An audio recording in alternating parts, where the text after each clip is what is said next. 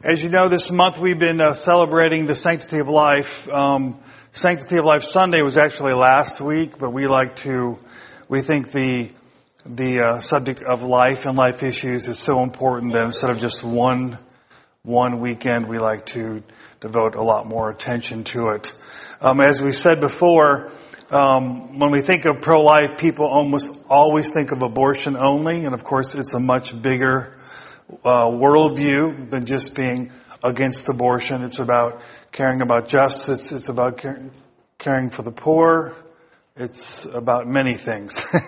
Today we're going to have a few more people share before I open the Word and we look at Scripture together. But Diane actually shared last week, but she wanted to just share a quick story with us. Y'all know Diane Vaughn, the one and only? She believes in justice, as you can tell. You can put that up there. This is his prop for when he talks. Sit up there. He told me to bring it from home, so. Yeah, we found that in an old antique shop, didn't we? Yes. Okay, I asked David if I could share this morning. I know I'm not going to talk long, but I just got to tell you this story that happened this week. Actually, it happened Thursday. Thursday was the 22nd. The 22nd was the 42nd anniversary of Roe v. Wade. Almost 57 million babies have been slaughtered in our nation since then, since the legalization of abortion. So, naturally that day I was a little heavy-hearted, just on my mind thinking about it, and went to work, and it was kind of a rough day at the office. Did an ultrasound on a young girl. She was 16 weeks pregnant, totally abortion-minded. So, Roe v. Wade day, 16-week baby auditioning for his or her life. Abortion-minded young girl. It was a rough day at the office. Anyways, God really gave me a really sweet closure that day, and I wanted to share it because this is how awesome our God is. I went out with David for dinner. We met with the Sanders, and we were at a restaurant. And this is, for some reason this past week, also, everybody decided to get gonorrhea and chlamydia, and so it was really busy. It was really busy at the center. So they just decided to do that. Dishing out a lot of medication, and I was supposed to be at a meeting Thursday night at 5:30 when this girl walks in 5 minutes before we close to get her medication, and I had to treat her. So I was running late to this meeting, and then I went to this meeting, and it was a little rough. And, then I met with David and the Sanders for dinner after that. And so while we were sitting in this restaurant, I looked over at this other table, and I could not believe who I was looking at. It was Jane. Okay. Jane. Who's Jane? Yes, I will tell you who Jane is. And I like elbowed David. I'm like, oh my gosh, that's Jane. And I'm sure he's thinking, who's Jane? Even though he's heard this story many times before. In high school, Jane was actually one of my good friends, and before I knew Jesus, I used to go and party with her. Well, Jane got pregnant out of wedlock, so she had a bunch of different voices telling her to abort her baby. Now, and this is what year? 1981. Or 1980. Yeah, about 1981. And so, anyway, she decided to parent and carry her baby. And so I was on the McClure North, their little newspaper staff. I was a feature editor, and I asked her if I could write a story on teen pregnancy. And I kind of had to go through some hoops to convince the teacher, and the principal that this, to do this. And once they said it was okay, I asked Shane if I could do a story on her and on, parenting being a teen mom. And so she was willing, and I wrote this article on her, and I still have the newspaper. I still have that stored away at my house.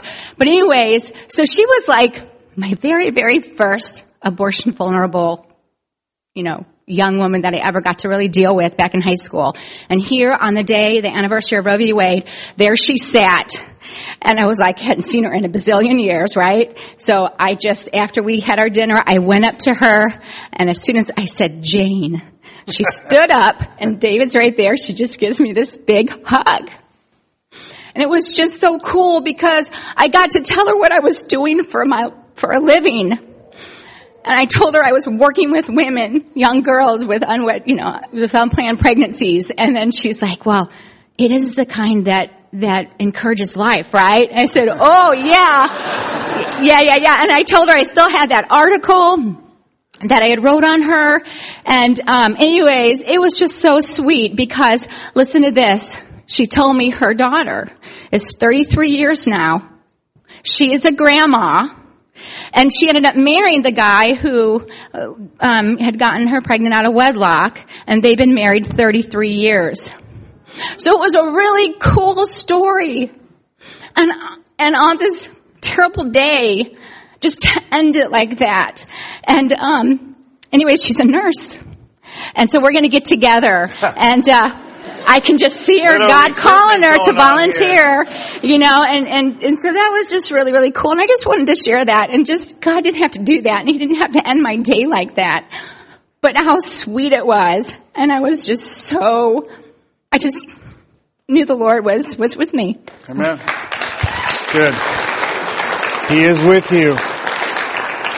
And the March for Life Saturday, you should go down to Jeff City. There's going to be a host of speakers on the flyer. Do we have flyers? Where's Justice?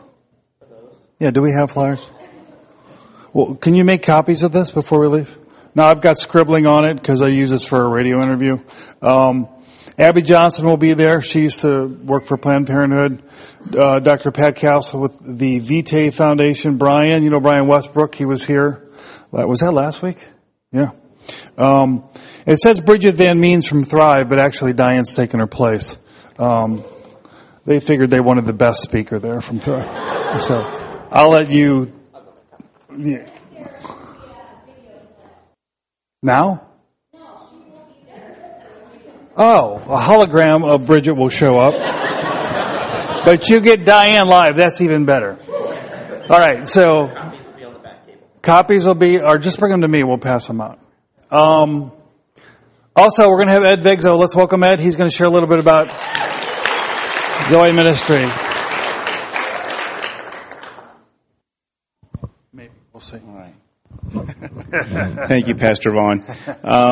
It's exciting to be supporting Sunshine Ministries. There's a lot of opportunity, and I've talked to you about it periodically. And I just want to recognize a couple of people. Steve Grunder, if you could stand up. All the way up. All the way up. Steve comes down. He's been down there pretty much every Monday that we've gone down there, and Matthias as well from a music Matthias, perspective. Come on, stand up. Thank you, Matthias. I think it's important to recognize these guys because we've had a small team that's gone down there, and we've had others that have gone down there as well. And I want to recognize those people as well. So if you have ever been down to Sunshine Ministries, I want you to stand up, please.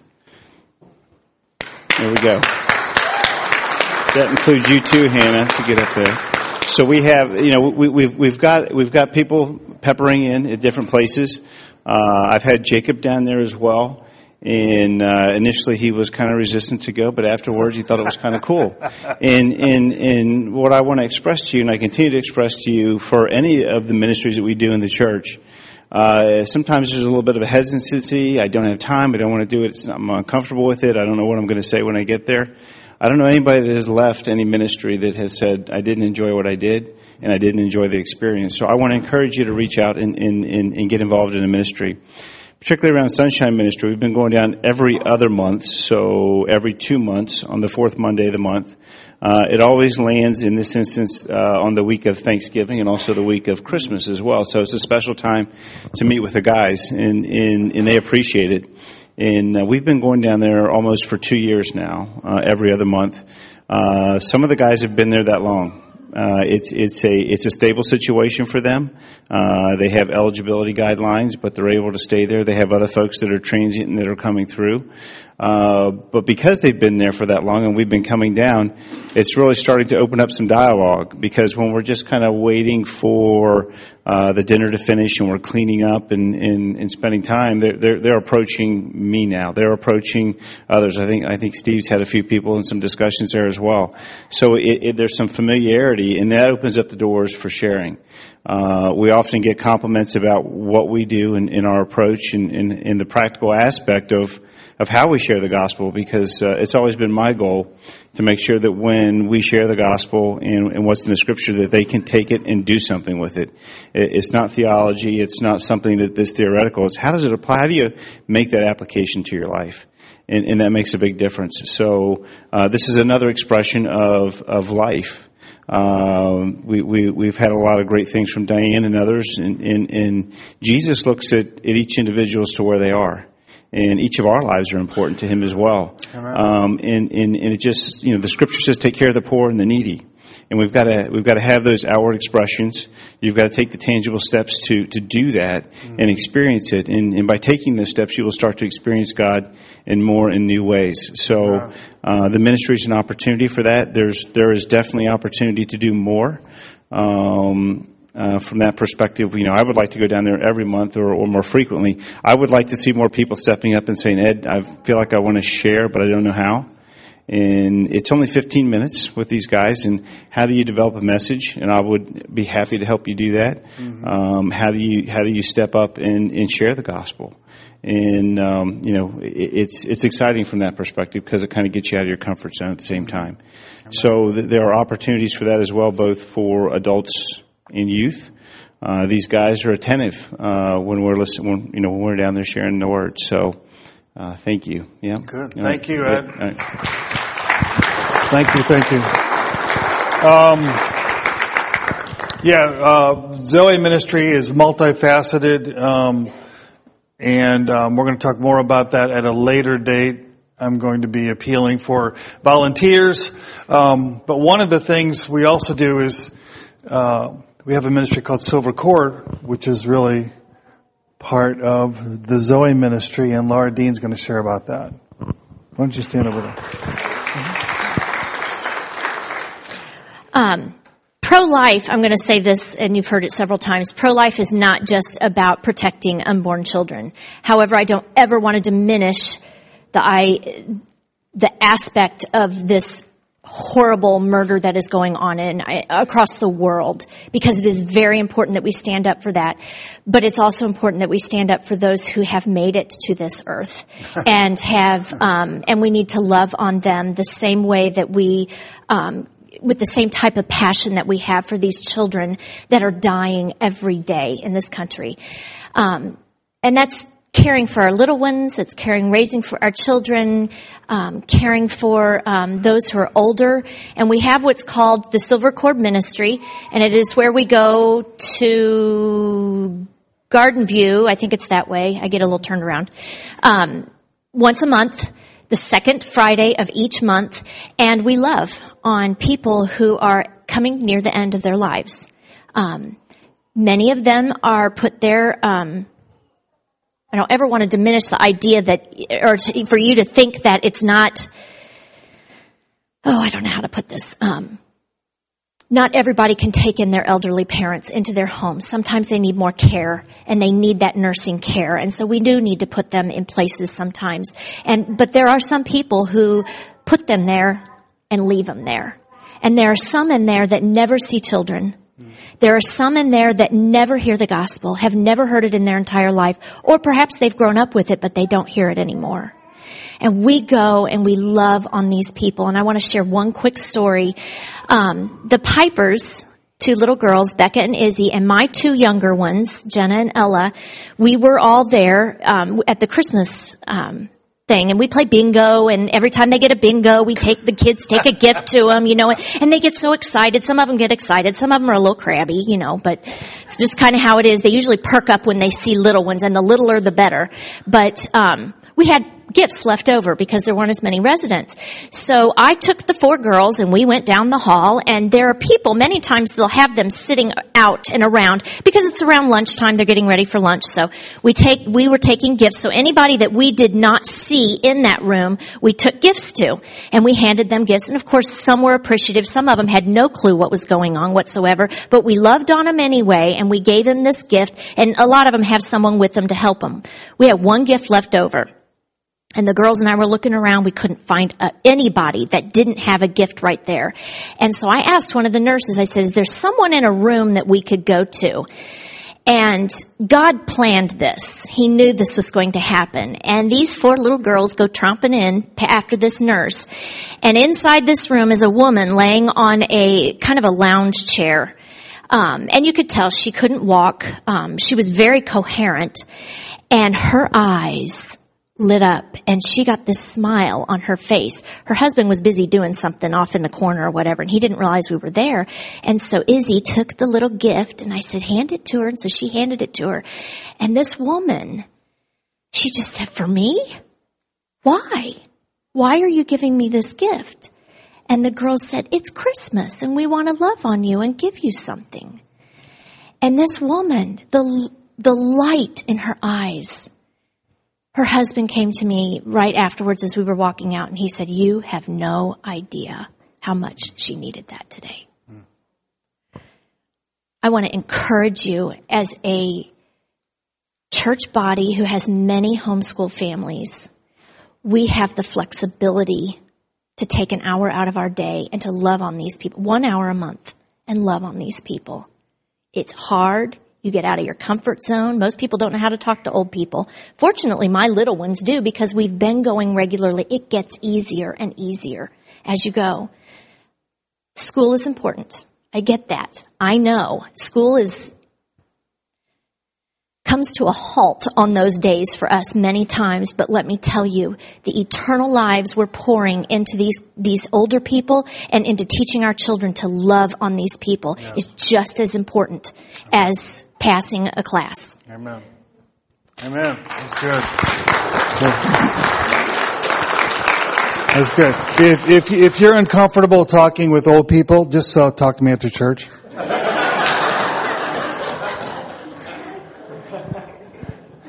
We're going to have Hannah Vaughn come up and share.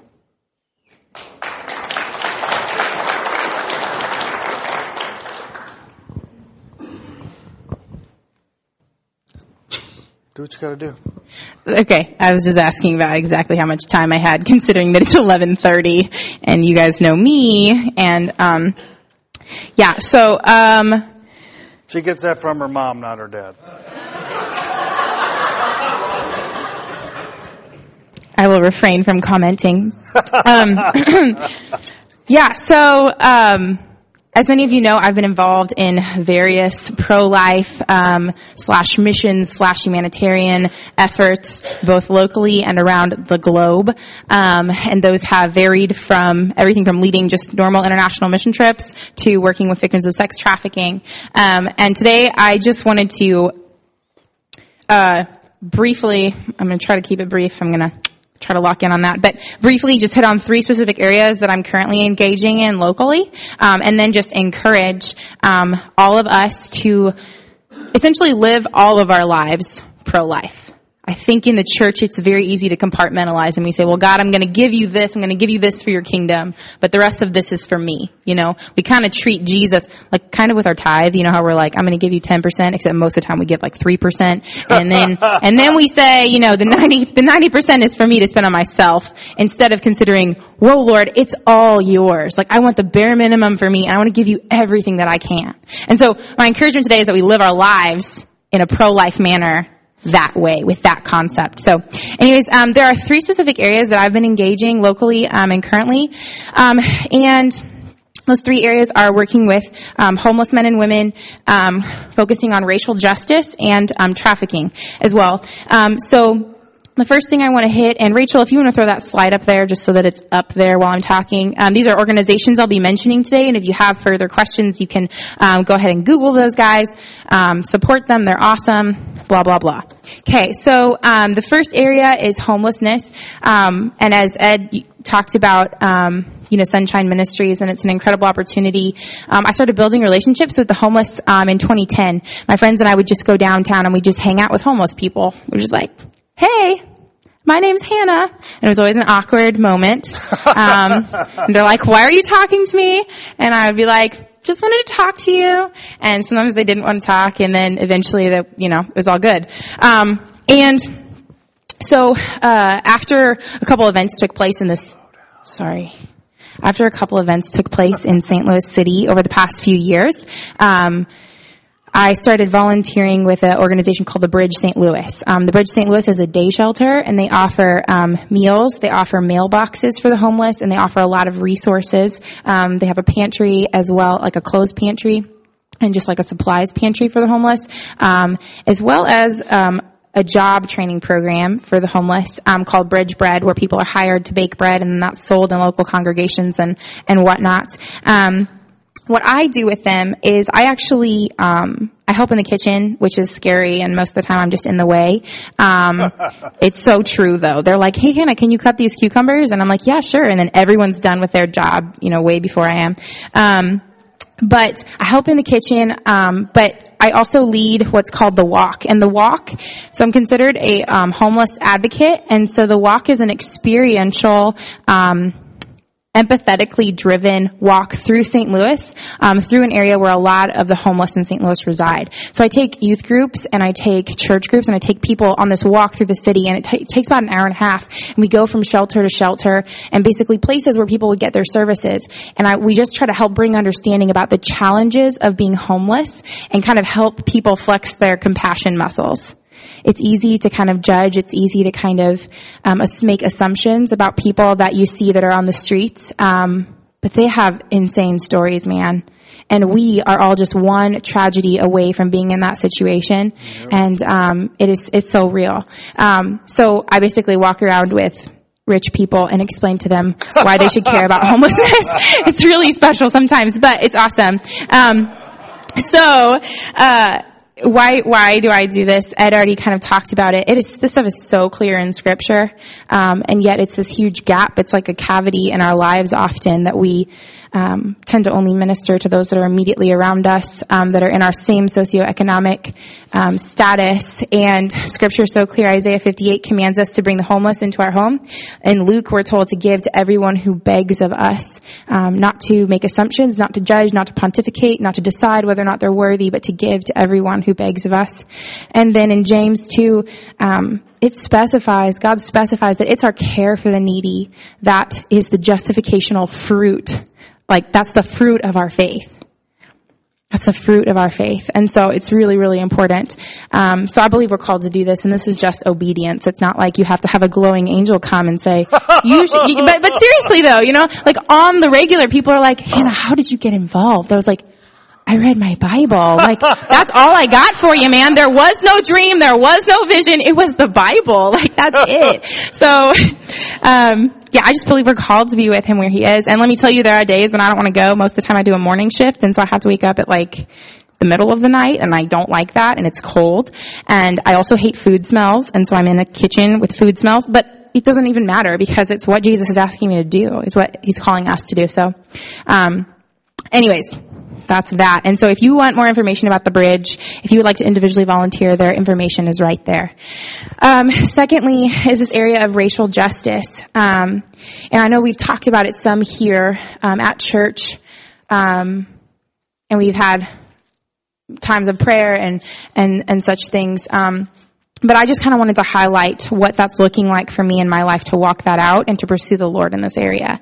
And so when things went down in Ferguson and when things came out about the shooting of John Crawford in Ohio and the death of Eric Garner in New York, when these things came out, it sent me on this like journey to figure out what the heck was going on in our country. I was very confused. I was confused by responses. I was confused by indifference. I was confused by the vindictiveness that I heard amongst Christians.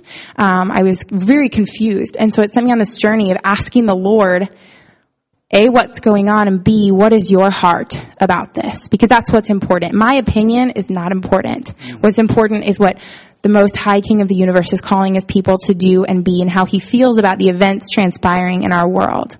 So I want to understand because I want to know the Lord's heart. And over the past 6-7 months, I've protested, I've prayed, I've peace kept. Pretty much, if you could go down a list of anything that you could do in this whole situation, I've been a part of it. And I've done a lot of crying. And I've also done a lot of listening to the Lord and listening to my friends who don't look like me. I'm just being serious though. Like if we were to all take a poll of our friendships, if it was like, let me see, my friends are all middle class white people. And that's great. I love you. I love you. I love me. God loves middle class white people. Okay, amen? Any amens? Okay, great. Guess what? Some of them. So, but my point is this, that I immediately, recognize just how much distance relationally exists often between white Christians and black Christians. And that's not okay with the Lord. We are called, and Olivia prayed it one of the days. She was just like, there's neither Greek nor Jew, and in reconciliation to the cross, we are reconciled to one another.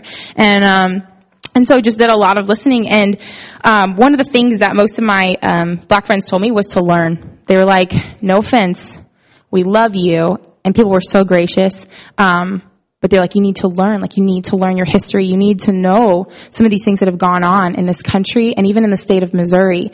And as I started to study and search, and lots of studying, reading boring things that seemed boring, my heart just continued to be broken and broken and broken and broken for the systemic injustice that has existed in this country and that resides in many ways today.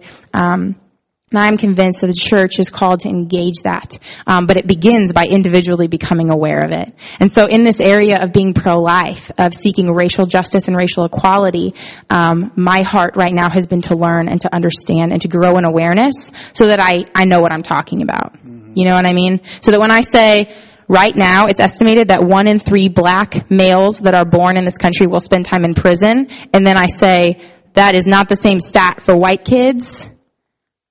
That people are like, oh, where did you get that stat? That I can explain that to them, that I can be knowledgeable about these things. Because as Christians, we are called to engage things well. We should be the most excellent, the most informed, the most on point, the most on our game people in society. Yep. And oftentimes we're not. Oftentimes we don't know. And Jesus calls us to have our eyes open. Proverbs says that he who shuts his ears and shuts his eyes to the cry of the poor, the oppressed, is not going to be in a good situation. That's the Hannah Vaughn paraphrase right there. So, I'm just saying. So the statistics are pretty intense. And so my cry in the beginning was, okay, God, I want to understand this. But I was also crying out for peace. But what I was really crying out for was normalcy. I wanted everything to go back to normal and to put a big Band-Aid on it so that it wasn't this gaping wound in our country. I was just like, if this could just go back to normal so I can just carry on with my life and not have a responsibility to do anything about it, that would be great, Lord. And God was like, absolutely not. And so my cry quickly changed from, can things just be normal, to, God, help me repent, help the church repent, and help our nation repent. And I think that even just something as simple as going before the God of the universe and saying, Lord, show me the sins of my nation, show me my sin, show me my indifference. I've had to repent of so much indifference and laziness and complaining about how inconvenient some stuff can be. Following the Lord in pro-life ministry is inconvenient. And, I've had to repent of that, of whining about that. I'm a whiner. I'm a big whiner. And so I've had to repent of a lot of that. And then I've had to repent for the sins of my nation and say, God, please forgive my nation for enslaving an entire people group for years and then pretending like it didn't happen. And that's not okay. And so I just think that these are things that are really hard for us to want to engage. But I would just encourage you all, right now for me in my life, engaging this issue looks like growing in awareness and seeking out education. So I would encourage you all to do that. We have Google, so there's just no excuse anymore.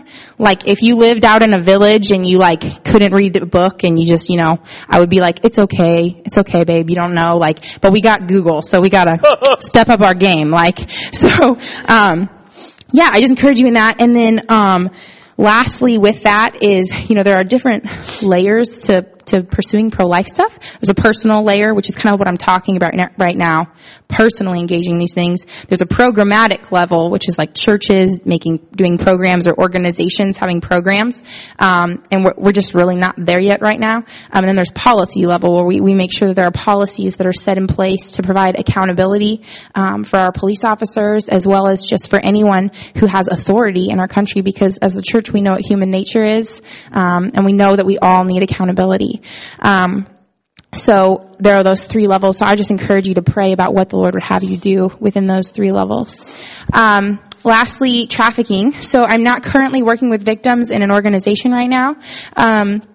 But I'm going to grad school to get my master's in counseling. So it's like a season of preparation and staying in the same place, which is so hard for me. But, that was my mom laughing because she knows. I didn't go out of town for like 4.5 months last semester, you guys. That was like the weirdest thing in the world. But with trafficking right now, even though I'm a broke grad school student, I'm financially supporting organizations that are doing something actively about trafficking. Okay, so this is not me bragging and saying, look how cool I am. This is me saying, my finances and my resources, no matter how meager, belong to Jesus for expanding his kingdom and for pro-life ministry. Amen. All of my life is for him and for these things. When I got for real saved, like my true conversion was not just about me receiving salvation, freedom, and healing and deliverance for myself, but it was like, we're just like vessels, you know? It just comes to us so it can go through us, like whoo. And so that's what we're called to do with our time, which is what a lot of the homelessness ministry that I'm involved in requires a lot of time. And then the racial justice requires a lot of renewing my mind and seeking to understand the Lord's will and understanding that injustice has been done and seeking repentance. And that's a lot of mental work. And then stepping into being faithful in trafficking ministry, that's requiring my financial resources. And so I think it's easy sometimes for us to feel like I can't do anything about this stuff. But I would encourage you, if you want to, the Lord will speak to you.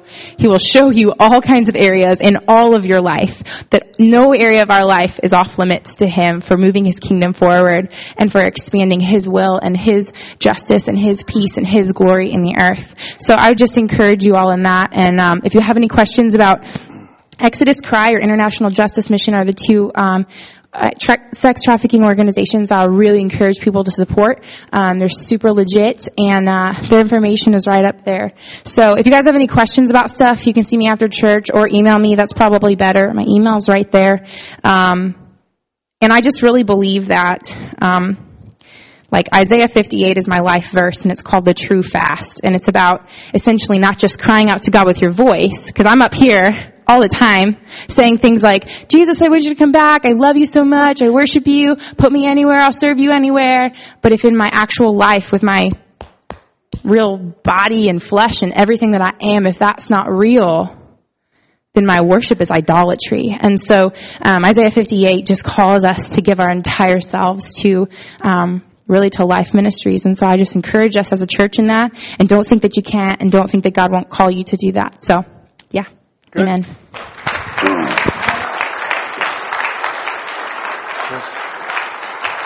Awesome. Love you. I love you too. Okay.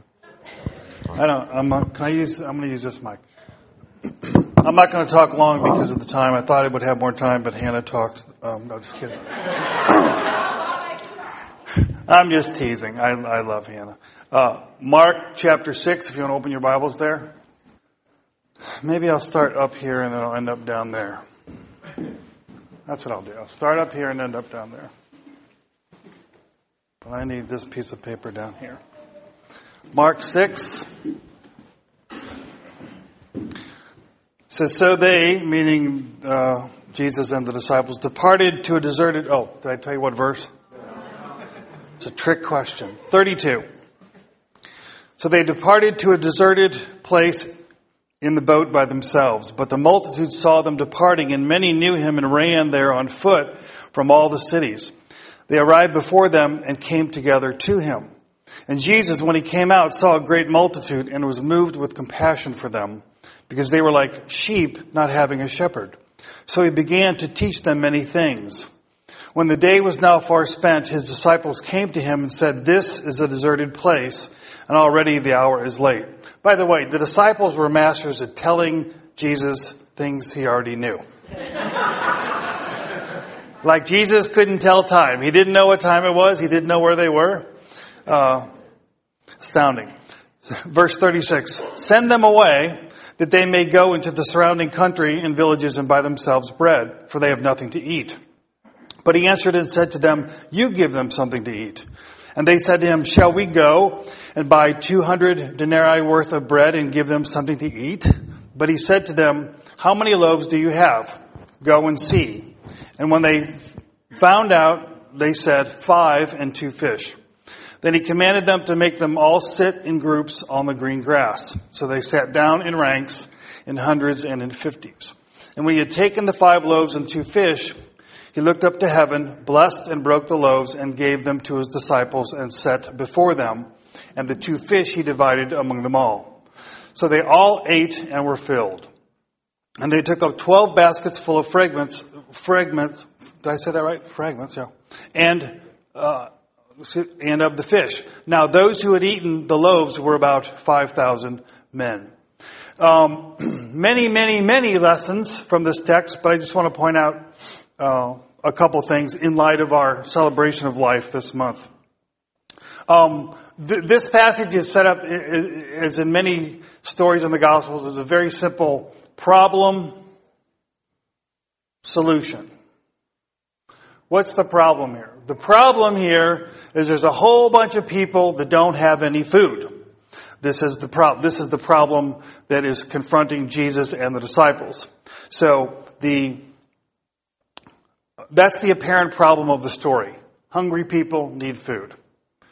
But what I want you to understand about the story is that the problem here in this situation was a problem that Jesus created. Okay, what are you saying? What do you mean by that? You see, the real backdrop of the story isn't just that there's hungry people that don't have food.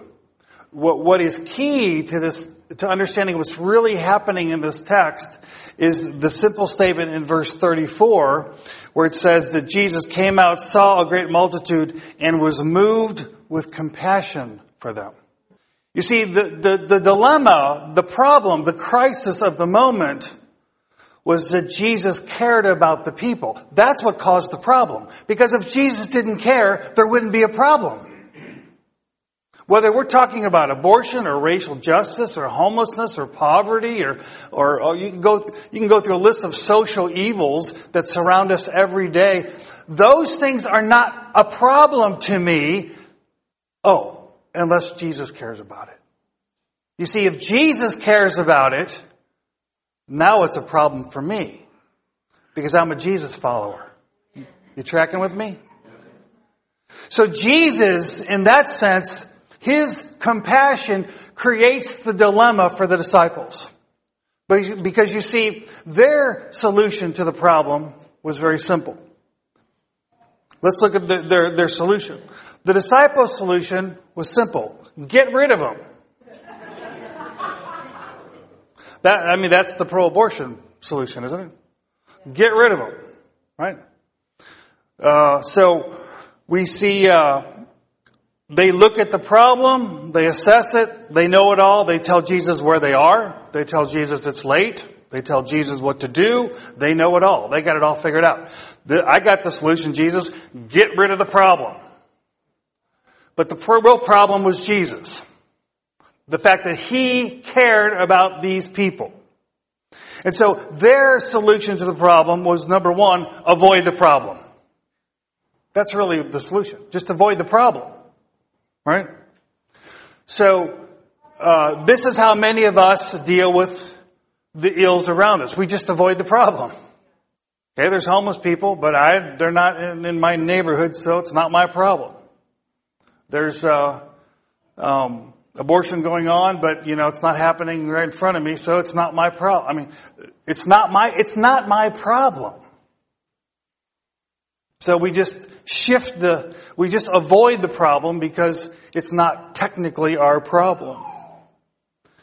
So they really are just attempting to not deal with it. Okay? And they want to shift the problem. They want to distance themselves from the problem. And in this case, literally distance themselves by sending the people away. Literally distance themselves. But there's other ways we can do that. We can do it in our mind. We do it by mental compartments that we set up. And we distance ourselves. And if you're white, things that go on in the black community, well, that's not your problem because you're not black. You have just sent them away. The problem of homelessness. Well, you have a home, so technically it's not, poverty isn't your problem because you're middle class. You've sent them away.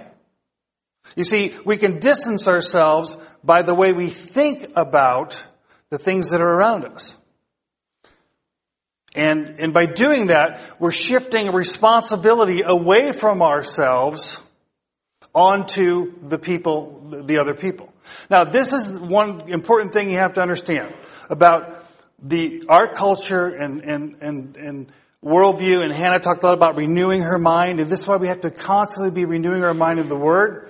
Is that I believe this is biblical, that self-government and self-reliance, if you want to call it that, is fundamental to any free society. That's true. But the problem is when that then becomes an excuse to say, well, it's his problem. Well, it's his problem. That is where we take a good principle and misapply it. Now, when Jesus talked about the Good Samaritan and the people that walk by, two men walk by, they see the problem, they walk on, they could have said, it's not my problem. It's his problem. The Samaritan, of course, stopped and helped the man. Sometimes people are confronted with situations which are beyond their personal means to deal with. I've been there. I have been there. I have literally at times been on my knees saying, God, if you don't intervene in a miraculous way, I'm undone. I've been there. So, Diane could tell you story and story and story of women that come in to the clinic and they have been abandoned by everybody they know. Girlfriends, get an abortion. Boyfriend, if you don't get an abortion, I'm out here. Parents, get an abortion. Everybody saying get an abortion, even though she doesn't really want an abortion. But she is abandoned. She does not have economic resources. She does not have a support group. She has no experience in parenting. She probably didn't have a very good role model of a family. Go down the list of all the things which are working against her in that situation. And then if she walked into the wrong clinic, like a Planned Parenthood clinic, she'd walk in, she would be advised to get an abortion and would probably get one. And then the church would condemn her without taking the time to realize that these things are not as simple as they appear.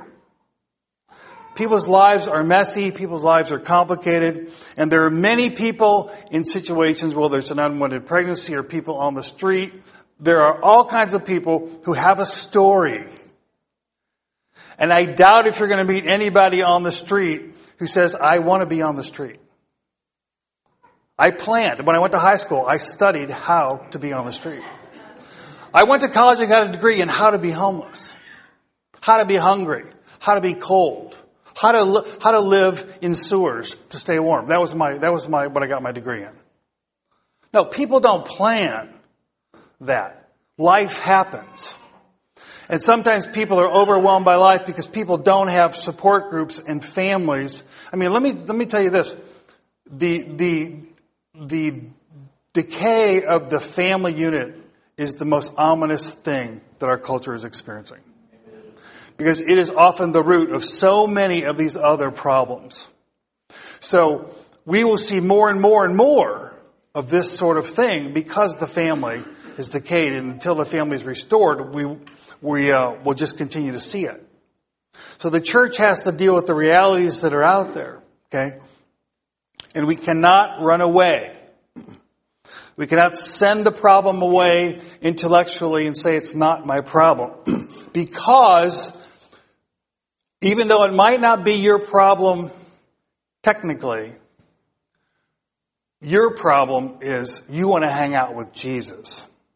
And Jesus cares. Jesus cares. So Jesus makes it my problem. I'm like, Jesus, I love you, but don't put that on me. But it doesn't work that way. Because when you get close to the Lord, you start to sense His heart. You begin to see things the way He sees them. And His burdens become your burdens. His compassion begins to be your compassion if you allow it. But as Hannah so eloquently shared, that transformation is not an enjoyable process. You know, today several people have talked about the comfort zone, you know. It's worse than that, folks, let me tell you. You're talking about soul work. You're talking about letting God deal with your soul and getting you to care about people and love people that you would never in the flesh care about or love. It means that you change. I mean, you change. Now, I don't think you should be involved in any ministry because of the benefit you get. You know, we've been selling mission trips for years that way. Hey, you go and God will change you. I thought we were going so they'd get the gospel, you know. But the reality is, it's true that you change. You have to change. Because it is the compassion of Jesus that we see in this scripture and the indifference of the disciples is a perfect picture of the way it really is. Jesus cares, and most people are indifferent. And that's one of the things I love about Scripture. It's so true to life. But if we're going to be close to Jesus, then His concerns become ours. So Jesus has a different solution. Number one, ready? Jesus says to His disciples, it's your problem. Guess what He says? Look at your Bible. Mark 6. After they say, let's get rid of these guys. In verse 37, but He answered and said to them, you give them something to eat. He knew they had no food. He knew they were in the desert. He knew what time of day it was. He knew all the things they were telling him, that implying he didn't know. And He says, your solution is unacceptable. I want you to assume responsibility for these people. Take care of these people. Well, they didn't like that, did they? They immediately object. And they said to Him, shall we go and buy 200 denarii worth of bread and give them something to eat? In other words, Jesus, it's not going to happen because it's like we don't have the resources. Even if we wanted to do something about it, we don't have it. It's not there. Well, this is one of the main problems with getting people motivated to do anything. When it has to do with social, cultural issues. Because when they look out the window and look at abortion or pornography or poverty or go down the list in, racial injustice, go down the list. These things look so big. They look so big. And then we look so little. Right? I mean, that's what they're doing here. They're saying, Jesus, this crowd is massive. Thousands of people. Let's see. What do we have? Okay. We have 5 loaves of bread. And there's 5,000 people, not including the women and children. So this group was probably, 20,000 people. And they have 5 loaves of bread. I mean, my reason and my logic is on the side of the disciples. They're right. They are right. Their resources compared to the problem wouldn't even begin to make a dent.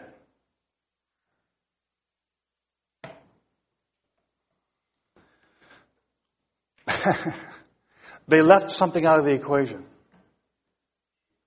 Jesus. Duh.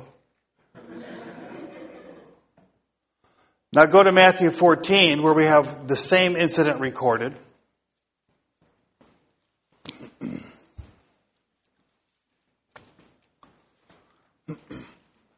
In Matthew 14, starting at verse 15, it says, when it was evening, His disciples came to Him saying, this is a deserted place. He knew that. The hour was already late. He knew that. Send the multitudes away that they may go into the villages and buy themselves food. He didn't want to do that. But Jesus said to them, they do not need to go away. You give them something to eat. And they said, we have here only 5 loaves and 2 fish. And what did Jesus say? Bring them here to me. Bring them here to me. The solution to the problem was Jesus. When we look at the massive problems that surround us, that are in the media all the time, violence and poverty and abortion and the treatment of the elderly, go down the list. I mean, we could really depress you today. We say, if only I could really do so much good if I was a billionaire. What do I have? $20 in my pocket. What do I have? An hour or 2 a week. That's not even going to make a dent. So then, what do? We send them away. The solution to the hungry multitude wasn't the bread and the fish. The solution was Jesus. Because Jesus took the bread and He took the fish, and through His miraculous power, He touched it and He fed the multitudes. The challenge for the disciples was a challenge of faith. Did they believe that Jesus was able to do this? You see, the problem was they were looking at themselves. They were looking at their resources. They were looking at the problem around them, but they were not looking at Jesus. This little church, can we end abortion in America? Can we take care of homelessness in St. Louis? Go down the list. I can tell you this much I know. That if we will give ourselves to Jesus, and that means all of us, that means every part of us, our time, our talents, our money, if we'll give ourselves to Jesus, and say, Jesus, I want to be part of the solution. I don't have much. I don't have that much time. I don't have that much money. I really don't have very many talents. But I want to give myself to you. If we do that, I can guarantee you the result will be miraculous. Now, I don't know what that means. But it doesn't matter what it means. Because the result is not in my hands. It isn't about winning. It's about being obedient. Jesus said, bring it to me. Well, they didn't know what that meant. Did that mean He was going to feed half of them? He not only fed them all, it says that there were baskets left over. That's how much ability the Lord has if we will give Him what we have. By the way, this isn't a trick thing to get money. I'm not going to take a collection, so just relax. Because this isn't about the time and the money. It's about your heart. Okay? My heart doesn't want to care. Do you understand that? It hurts too much. I believe that one of the reasons so many pastors will not talk about abortion is because to actually read about it and study about it is so painful. It's depressing. I've had to fight off depression as I contemplate the bloodshed in our country. That's what Hannah was relaying about the racial issues. Go down the list. We want to send it away. And I understand. The problem is we have a Savior that cares. And because He cares, He brings it home. Okay? He brings it home to our hearts. So this is what we need to give Him. We need to give Him our hearts. And you know what?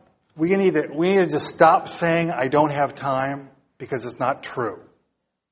If you have a TV, you have time.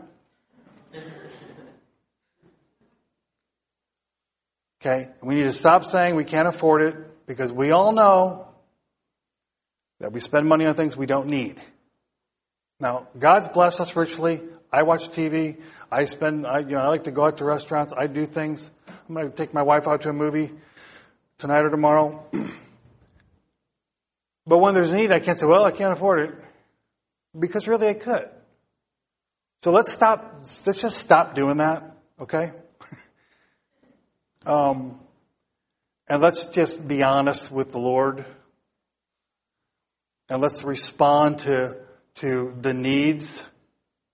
Some of you will feel pulled toward one ministry and some of you toward another. I'd love to see some of you moms really rally around Laura and Jamie and go to the nursing home once a month. I mean, God cares about the widows. He cares about the elderly. I know it's a sacrifice, but Jesus cares. And He can multiply anything you give Him. Your money, your time, He can multiply your life. It's an amazing thing what He can do with people that will just give it over to Him. Just give yourself to Him. So the scale, I was thinking about the scale today. Actually, I was thinking about it on the way to church today. I called home and said, hey, bring that scale up here. Because I think this illustrates part of the problem. See, it's imbalanced, right? So there's injustice. We want this to go this way, right? We want it to go this way. We want it to move. So you put a penny in it.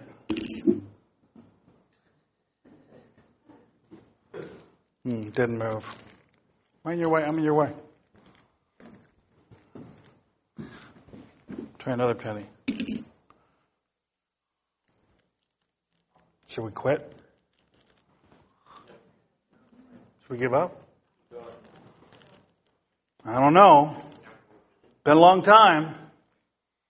Been a lot of abortions. We just quit. Maybe we should quit now. Spent 3 whole pennies. Is this thing ever going to move, honey?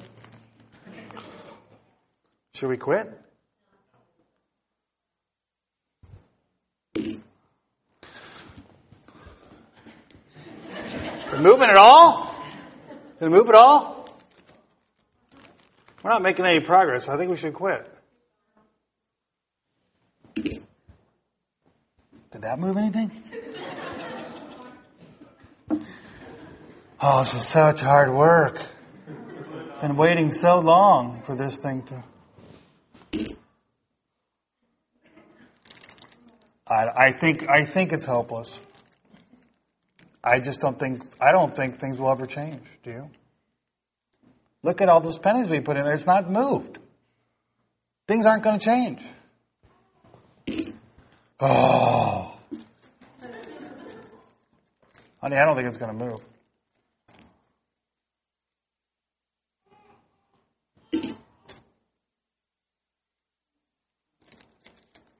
How many pennies I got to put in here? Just one?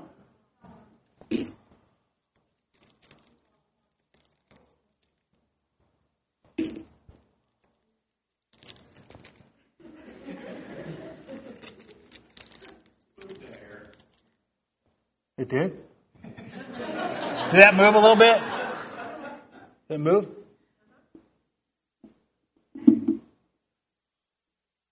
I don't think it's going to move. Hey, now it moved. Hey, I don't want it to move. What happened? It moved. It moved. How'd that happen? How'd that happen? Wait a minute. Is anybody getting the point of the illustration? You see, you know what? Here's the question I want to ask you. Which penny made it move? Every one of them. Every one of them. Your penny, your prayers, your volunteerism, your time shifts the balance. Do not despise the day of small things. But God takes the weak and the foolish things to confound the wise and the mighty. And God wants to use you. Let's pray. Father, we thank you that you care, even when we don't. And I pray, Lord, that you just give us, your church, your heart. Help us to really allow you to do that in us. Allow you to give us hearts of compassion, even when that compassion is painful. Whatever ministry, Lord, you're calling us to, I just pray that each of us would hear your voice and we would respond in obedience and that we would give you what we have, give you who we are, and then watch you do miracles. I thank you, Jesus, that there is nothing too difficult for you. I thank you, Lord, that with you all things are possible. Increase our faith and use us, Lord, for your glory. In Jesus' name, amen.